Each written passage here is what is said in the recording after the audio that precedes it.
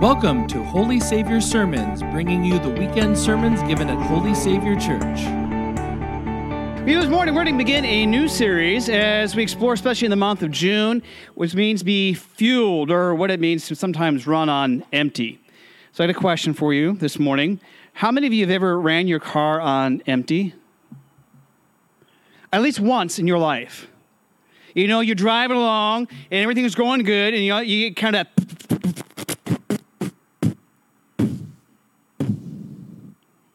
And usually, if that happens, at least maybe for me, you're out in the middle of nowhere. Nowhere. There's like nobody around. And then you begin to panic. And of course, when I was a young guy, those of you who are like 16, 18, 20 years old now, you usually get the phone. You're like, hello? Hi, Dad. Yeah, I'm out of gas. Could you come get me some gas? But back in those days, I'm old enough to say there was no cell phones. And you either hoped and prayed somebody would come by, or you walked until you found somewhere that you get a gas can. I did that one time. I had to walk all the way back to a gas station, buy the gas can, which they somehow knew that I was not the only one that did this because they had gas cans for twice the regular price, of course. And you get some gas and you walk all the way back and you fill up like, I'm never going to do this again. Do you know what? I didn't learn my lesson. I've done that. And just recently we were on a trip and we thankfully didn't run out of gas, but we were out in the middle of nowhere and it was dark. There was not a star in the sky. I mean, I'd be lucky to pass a cow in the pasture. And we were so close to running out of gas. I mean, the light on the gas gauge disappeared, and we kept going, and I think we rolled in on fumes. Do you ever feel like that, though? Do you ever feel like you are just like almost out of gas, or you're out of gas, you're on the side of the road, you're stranded, you're exhausted, you're worn out? So either one, you're worn out because you're all just kind of sitting there like, yeah, I've been there before. Or maybe it's just me. You either shake your head like this. Okay. Make sure that you're awake. Yeah, why do we do that? Why does that happen? Well, because, if we look at from 1 Kings, the prophet Elijah, Elijah is worn out. He's ran on fumes for a while. Now he's ready to quit. In fact, let's read these words that are printed on your yellow sheet here. They're from 1 Kings. Let's read together. I've had enough now, Lord, Elijah said. Then he lay down and slept under the broom tree. A broom tree, by the way, is not a super big, bushy, kind of like the trees we have out here. It's a deserty kind of tree. They have those in Arizona, the desert. But, let's put this in context. If you know Elijah, if you know part of his story, the chapter before this is where we have Elijah challenging the prophets of Baal, the false prophets of Baal. Israel, God's people, had abandoned God. Many of them had. The king was evil. His queen was evil. And so we have this evil queen chasing after Elijah. But before all this happened, Elijah had challenged the prophets of Baal. Let's see whose God is the true God, whose God is truly more powerful. And so they go on top of this mountain, and Elijah's challenge to them is like, well, let's have a sacrifice. Let's see whose God will consume the sacrifice, whose God will accept this sacrifice. And so Baal's prophets, all 850 of them, they gather the sacrifice, they put wood on the fire, and they're dancing around doing all kinds of things all day long. Nothing happens.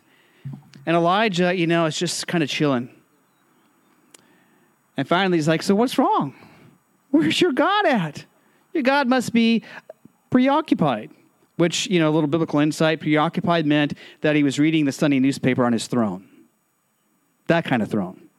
Your God must be a little too busy to answer your calls for prayer and for accepting the sacrifice. And so then what does Elijah do? Well, Elijah says, I tell you what, go ahead and dig a trench around my sacrifice for my God and pour all kinds of water onto it. So it's just the wood and everything is just drenched, soaking wet. And if you've ever tried to light wet wood, do you know what happens? Nothing, because it's wet. And yet, Elijah stands back and he calls on God. He's like, God, you are the true God.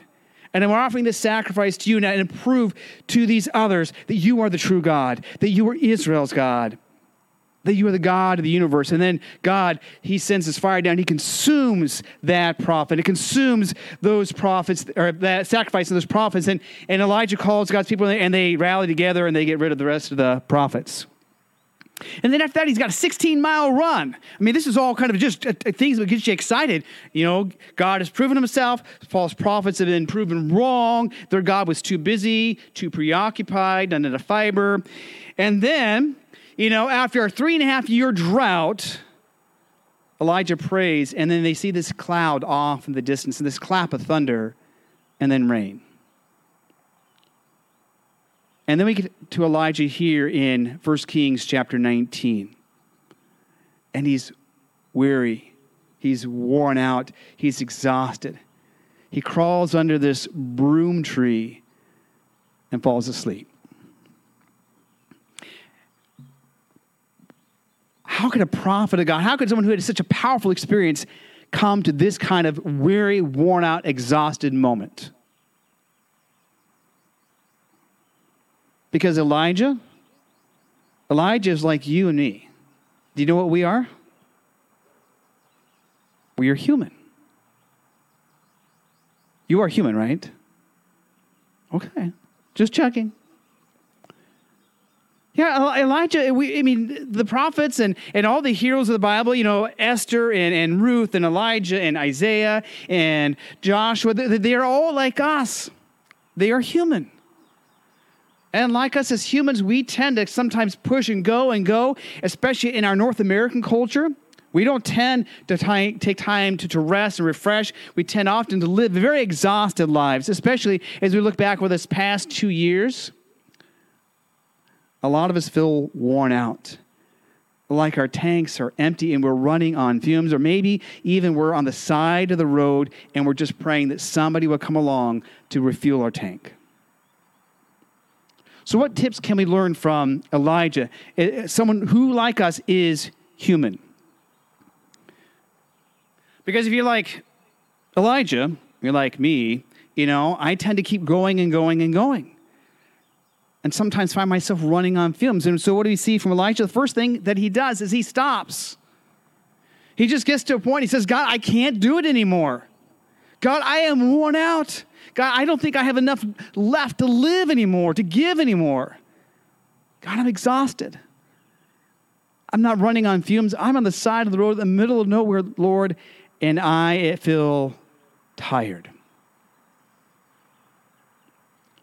And the first thing that Elijah does is that he stops and he acknowledges that he is worn out, that he is truly exhausted. And then as he does that, the next thing he does is, he crawls under this broom tree, this little deserty bush, and he goes to sleep. How many of you like to sleep? How many of you don't like to sleep? I don't like to sleep. Yeah, we know from more recently in the last number of years, studies tell us how important it is for us to sleep, to get rest, to take that time to truly just wind down. And we see that from the prophet Elijah. Part of what happens is that physically and emotionally, he is so worn out that he crawls under this broom tree and he sleeps. And how important that is for us because we are human to sleep. It's been a habit I've been trying to do better at. And I just got back from some vacation. And one of the things that I did, which is not very natural for me to do, is I sat in a lawn chair. That's all I did. I just sat there. It was by the ocean. I could hear the waves. I could feel the cool ocean breeze. I actually didn't sit there. It was one of those kind of reclining. I fell asleep.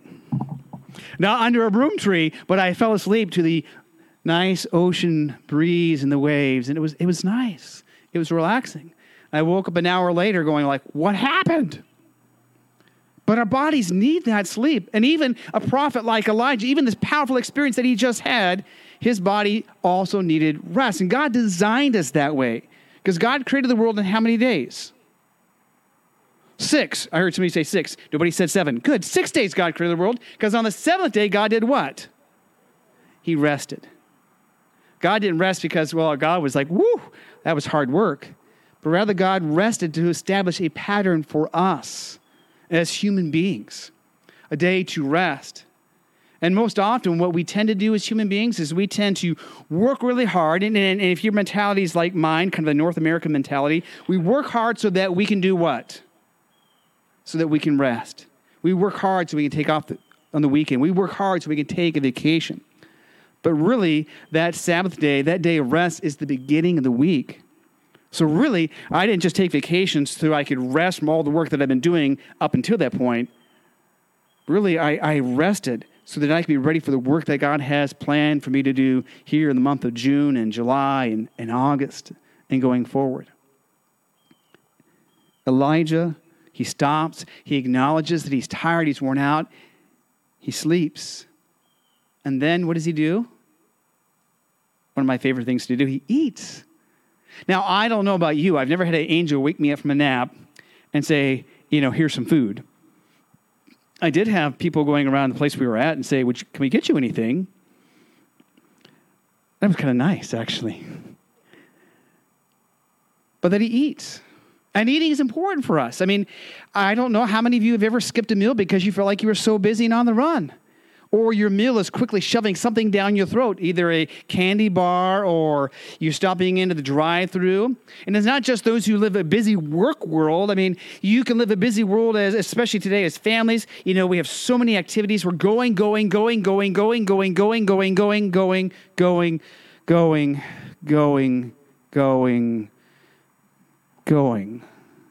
sometimes we just collapse.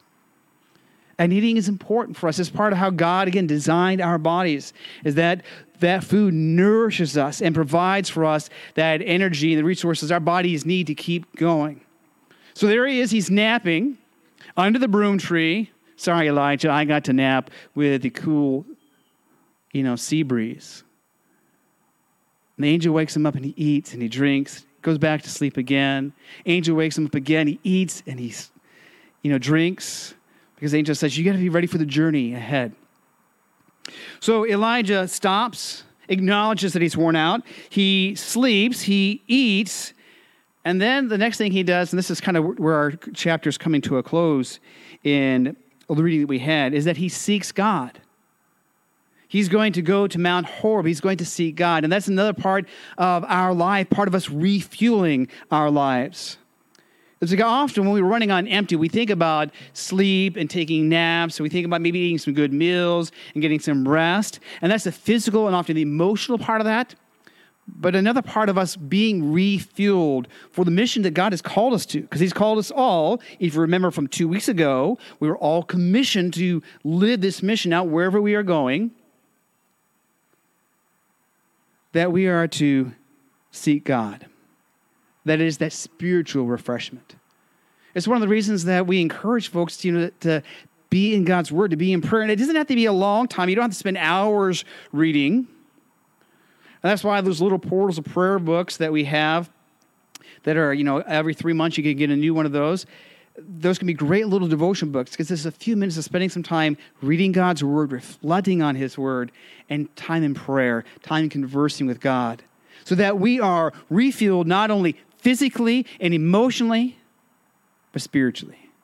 That our faith is refueled. It's one of the reasons that we love, most of us, to gather for worship, is the time as a large group we gather to refuel ourselves and to refuel one another.